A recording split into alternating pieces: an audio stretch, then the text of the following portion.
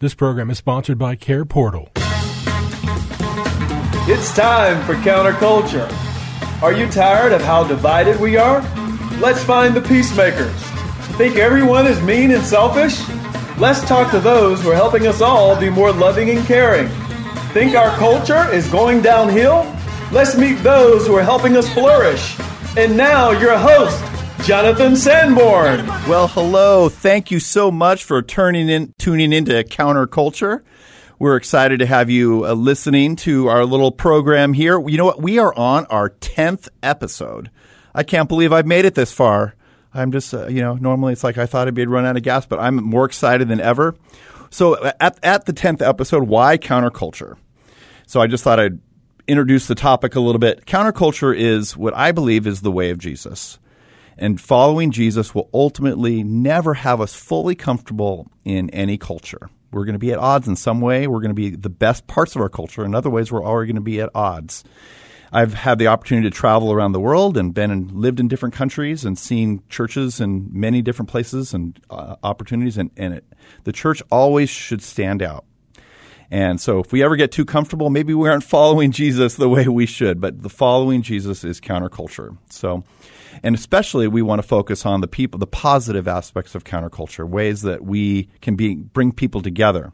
The way Jesus was the Prince of Peace, and right these days in our divided world, peacemaking is a revolutionary act, and puts us at odds with our culture that tends to fight and to divide. And so, in that spirit, I've asked Josiah and Andrea Friedman to join us today from Voices from the Voiceless. And good afternoon. Jonathan, thanks for having us. We're so glad you're here. Mm-hmm. And so this is exciting to have them. Josiah is the CEO and founder of Voices for the Voiceless. It's a movement to create a world where no one faces unplanned pregnancy alone. He's an accomplished public speaker and leader in the life movement for the last 10 years. And Josiah has presented on abortion and unplanned pregnancy to thousands at universities and high schools, and is the author of the first pro-life TED Talk, which is actually what I watched on YouTube. And I go, dude, this guy, I want to know this guy. And then, sure enough, we're working together. We work in the same building, and I go, hey, I know that guy. That's the TED Talk guy. He's a big deal. So I got to talk to him. So then I also got to meet Andrea and his lovely wife. And Andrea is the marketing director at Voices for the Voiceless. And she's emerged as one of the leading female voices and strategists on the life issue in America. She's the editor-in-chief of She Might, a digital magazine to empower women who face the unexpected I assume, of pregnancies. Yes, unplanned pregnancy. That's launching this fall, right? It's a mouthful. Not the other unexpected anything, like a tsunami or something like that. Specifically unplanned pregnancy, things. Yes. So okay. Like a midget walks in, and that's unexpected. But that's not what this She Might is about. It is not about everything. No, it's not. Okay, it is gotcha. Specifically about unplanned pregnancy. Okay, great. I'm glad that's clear. Good. That clears that up. Okay, so I learn something every day. So now, in the world of fake news, we play a game called Fake News. So I'm going to ask you something that's true. I want you to say something that's true about you guys and something that's not true, and then I'm going to try to guess which one is fake. Are you ready for this? It's sort of like two truths and a lie. I'm not. That's copyrighted, so I'm not going to use that. Ready as we'll ever be. Okay, you're ready. That's the answer. Okay, so say something. Don't put them in any order. You got to mix it up, and I'm going to try to guess which one is fake. Okay. Okay, we'll see. We'll see if this is cheating. You can verify. Okay. Here's what we came up with in our most recent pre-COVID vacation. Okay. Andrea and I, who are competitive, and that's not something you have to guess about. That just is the truth. We ruthless. Yeah. Yes. We went to play mini golf, which was supposed to be relaxing and fun. That's what it was supposed to be. Yeah. Okay. So you got to pick which of these is true. The first thing is that I won the game of mini golf. Okay. Convincingly. The second is that she won the game of mini golf convincingly. Ooh, I see. You're blowing my mind right. You're totally playing a mind game with me. You've taken this game in a whole different direction, and I'm afraid whatever I'm going to do is be divisive. It's okay. Our marriage is stronger than a game of mini golf. Okay. We've gone through harder things. But I'm on like on a 5-episode winning streak on fake news. This is about me right now, right? No, I'm just kidding. Oh, my God. So I'm going to say, Andrea, you won the game of mini golf, and that's true. And so therefore, Josiah, fake news. You nailed it. Nailed it. Still Yeah. did. 6, baby. I don't even like mini golf. So When she says stuff like that, it pains me even more. So she does. It Not didn't even even matter. trying. Just a trifle. A little trifle. Trifle, yeah. Barely even paying attention. Oh, it felt good, though. It felt good. So, okay. All right. We're here. Voices for the Voiceless. Before we get into your ministry, tell me about why this is important to you personally. Before you get into the why, the start of ministry and all the world out there, but to you personally. That is such a good question. I would say that, as is often the case with so many people, it kind of happened in college. I was attending Arizona State University, and I had really big business goals. I wanted to be a leader. I wanted to make an impact. I wanted a career, and I surrounded myself with like-minded women and men who really felt the same way. But what was interesting was during my senior year, I just noticed there was such a difference in attitude towards your first job between my male classmates and my female classmates. My male classmates really felt like, it's my first job, like I'm just going to ease into it and like I'll work my way up. But what I noticed with my female classmates is there was this interesting time pressure. We all talked about wanting to have a career, but in the back of our heads, there was this fear of kids. Mm-hmm. The fear that someday we might get pregnant and our bodies would, quote unquote, betray us and our dreams. Yes. And so we were just rushing around. I mean, every job fair, every interview we could get our hands on, because we felt like our window was 5 years, not 25 years. 25 years. And so that was kind of the moment where I realized, wow, women like me who are ambitious, right now, the way we see things, unfortunately, our culture is that a woman's future and her child's future are mutually exclusive. Mm-hmm. But I believe, and I've come to realize through meeting just incredible women, that it does take sacrifice. That's inevitable. Motherhood, parenthood, we all know that. But that actually those things can exist in the same world. And that is what I'm passionate about sharing with women like me. That's fantastic. So you started Voices for the Voiceless. Is that sort of, but not really. Not really. We did not expect that we were really going to be working together. In this capacity, for a lot of reasons, but that's not necessarily how it started. So before that experience that Andrea had in college, I had different experiences in my life. So there was a time I first got involved in the pro-life movement as more of a political activist in my community. I was young. I was leading sort of this large community movement. I was 16 years old, and this thing happened. You got it all figured out. Everything. Everything was figured out. I was a firebrand, and one of the first things I did is I took sort of this community on a tour of a nearby pregnancy center, and my mom came with me. My mom had always been somebody who was a little bit she wasn't sure about what I was doing or really how I was spending my time in this movement. I never knew why. I never really asked, but I knew that. We went on the tour of a nearby clinic, and when I wasn't looking, she ducked into a nearby room, and she lost it. She began to cry. And I didn't know this. And a worker came into the room and asked her what was wrong, and she said these words, "My son doesn't know, and I will never tell him." And for 3 years, I that passion in me grew, the passion for the dignity of every human person that caused me to be the firebrand that I was. And I became a political leader, and I was really trying to sort of usher in this next movement that could crack the code in the political sphere. And 3 years in, my mom sat me down on the couch and she told me that story. About a time when she was growing up in a small town where everybody knew everybody else. She had a father who had a sterling public reputation and the sort of moral character that had earned that. And she found out she was pregnant. And at 19, she went into the clinic, unbeknownst to her parents. She had the procedure done, and she left. And for the next 30 years, she tried to tell absolutely no one until her son comes along and becomes this firebrand activist, hearkening back memories she never wanted to deal with again. Wow. And it was in that moment that stuff for us changed a lot, and Voices for the Voiceless and the vision behind it really grew, and our connection between Andrea being really passionate about fighting for the compatibility of motherhood and future, and me fighting for a world filled with people with experiences on this issue. People hold it so personally, and that's why it's so political and charged and difficult to talk about. And trying to navigate that in a way that is healing to our culture and constructive for the future of where we're going. So that's how we got started together. Interesting. And that brings us to where we are now. Wow. That is fantastic. So this isn't just some kind of like, it's a neat issue. This is personal. Mm-hmm. Yes. Yeah.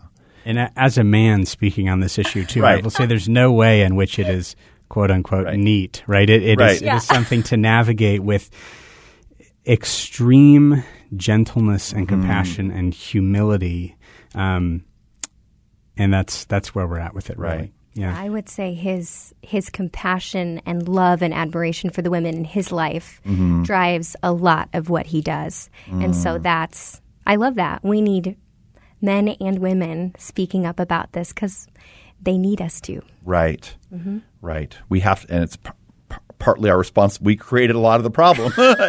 Last I checked. absolutely. That's the way to put it, yes. Yeah, a lot about male responsibility needs to be brought into this equation, and we're caring and our caring and protection. Yeah, good. That's good. Excellent.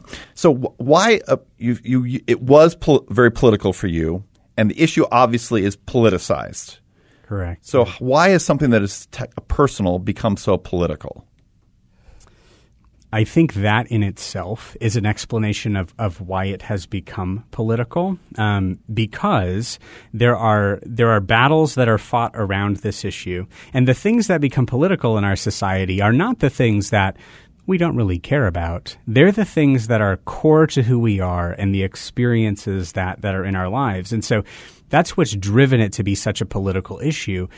And what's so tragic about framing it as a political issue, as so many people in our churches and in our culture do, is that we miss out on the real solutions to this problem and the real things that we need to be doing in our communities. The real way that the world needs to change is not so much political in this moment as it is cultural, as what needs to happen in our workplaces and faith communities and schools and every arena in which the woman who faces an unplanned pregnancy, would walk into and experience shame or isolation. Those are the places we can change now. And the entire political focus of this issue, while that's an important part of it, it's just a small part of it. And we're being led to neglect the really important stuff. So give me an example, like something in our culture that we could change or that we could help improve without being political. Give me, like, what comes to mind for maybe both of you could give an example. Yeah. There are so many examples. I'll start with one and then go for it. You can add one. So one of the things that we're really working on right now is centered around the issue of prenatal diagnosis. In the United States, 2 out of every 3 pregnancies that are prenatally diagnosed with Down syndrome end in abortion. And the reason that rate is so high is that commonly when a woman goes into that doctor's office and is read the diagnosis of their child back to them, even if it was once an unplanned pregnancy, dreams are shattered. And they're shattered in a normal way because this is going to be different than you expected, but they're also shattered in a way that they don't have to be. The doctors are, today, it's not every doctor, and there are some good ones out there, but far and away what's common practice is for them to list the things your child will never do, the problems that you'll have, the expenses that will be in front of you for a very long time, and the lifetime of care it will require, without naming anything about the immense social and community resources that are available to you to make this happen. And what's happened is that a lot of parents are being led astray. They feel completely isolated and hopeless after that moment, and it drives them to just end the pregnancy and try again, instead of looking at their child as their child, fighting for their child's innate human dignity, and living the life they can live, which can be a great life with community support. Fantastic. If you're just tuning in, you're listening to Counterculture with Jonathan Sanborn. We have in studio Josiah and Andrea Friedman, who are talking about their ministry, Voices for the Voiceless. So what is you've taken a different messaging tone. What is the messaging how are you approaching this debate, not being political? How are you approaching it? I think what makes us a little bit unique is having spent, honestly, so much time talking to people from all different sides of the issue.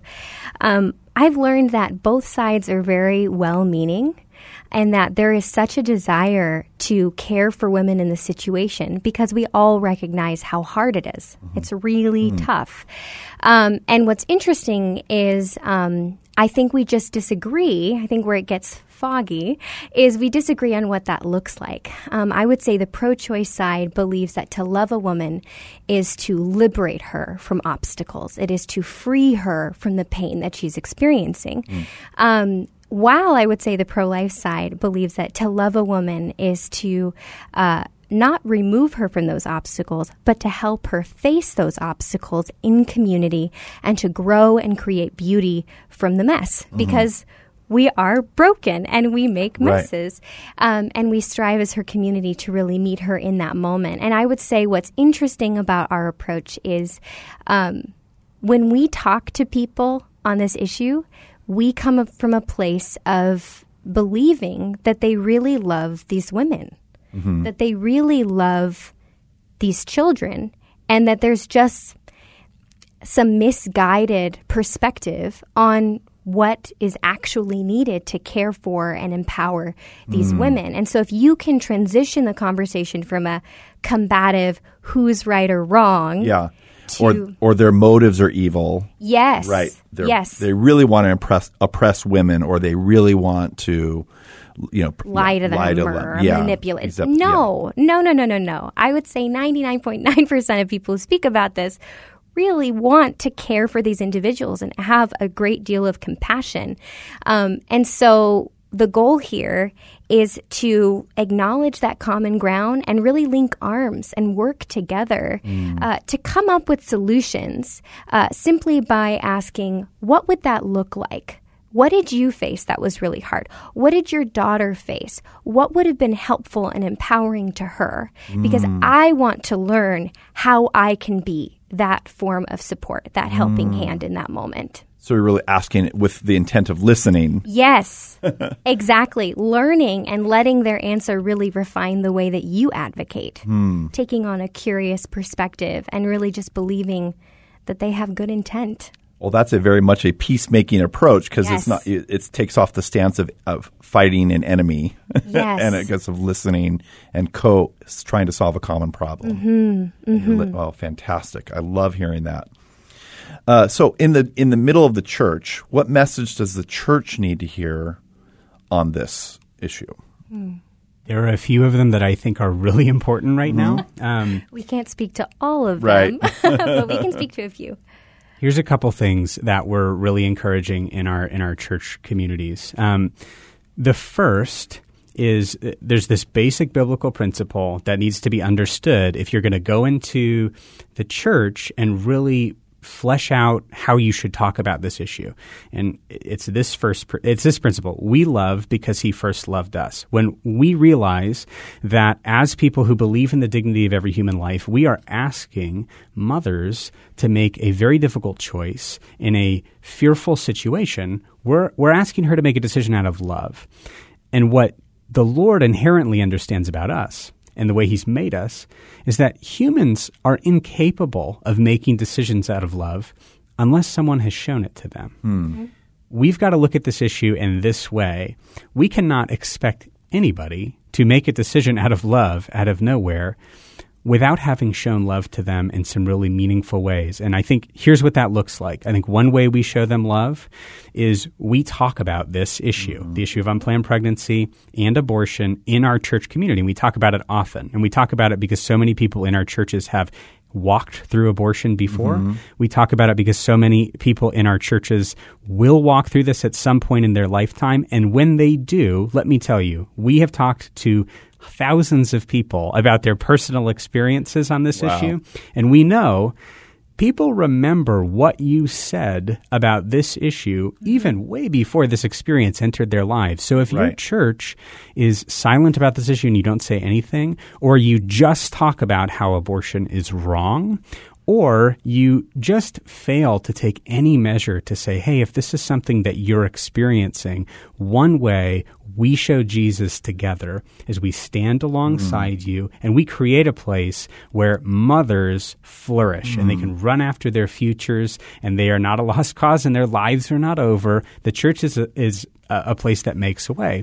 If you articulate that, it will profoundly affect how a teenager in your church experiences this later, how somebody in your church who could be in their 20s or even 30s experiences this now in the next couple of years. It will profoundly change it if you can speak in that way. That's fantastic. And something that I would add to that is, I, as a perfectionist, I want to show up and I want to do things perfectly. Right.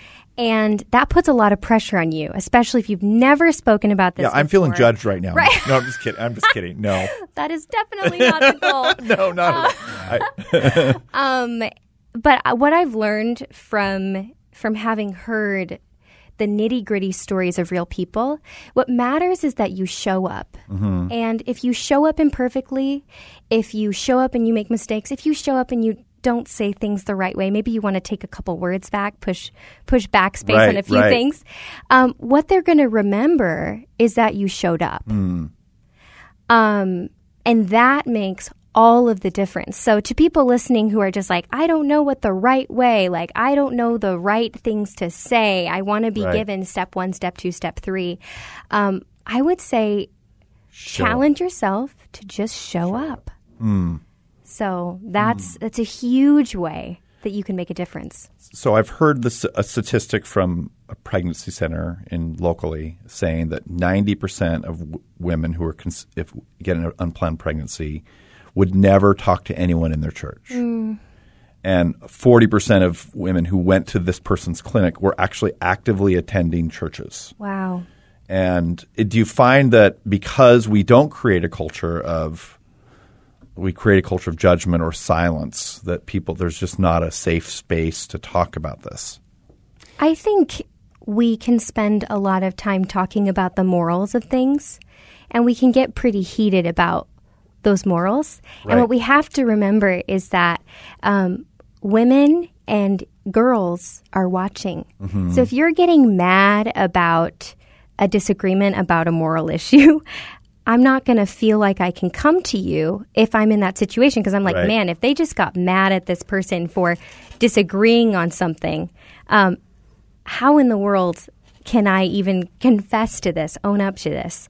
And I think just removing that culture of shame is so important. It's absolutely important. So this has been so helpful.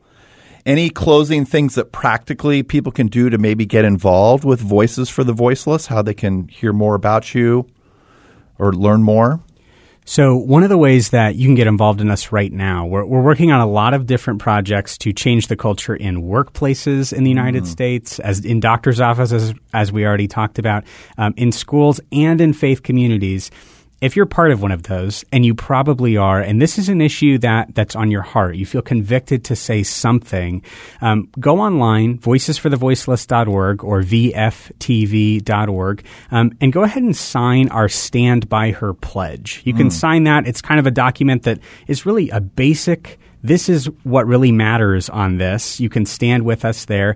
And if you sign that document, we'll get in touch with you and talk about all the opportunities we have for reaching your space with this message in a way that is winsome, that cares about the dignity of every human life, and that eliminates isolation in your space, creates a place where people can really be vulnerable and make a decision out of love and not fear. That is fantastic. So Voices for the Voiceless, say the website again? VFTV.org. And your TED Talk is excellent. Josiah Friedman TED Talk. You can Yes. find it with Googling it. Absolutely. Yes. Well, this On has been an incredibly engaging and a helpful conversation. I really appreciate you taking the time. Thank you so much, Josiah and Andrea, for coming in. We appreciate you. Thanks so much, Thank Jonathan. you so much. Thank you for listening today. Counterculture is made possible by Care Portal, helping local churches help children and families in crisis. Sign up you and your church today at careportal.org.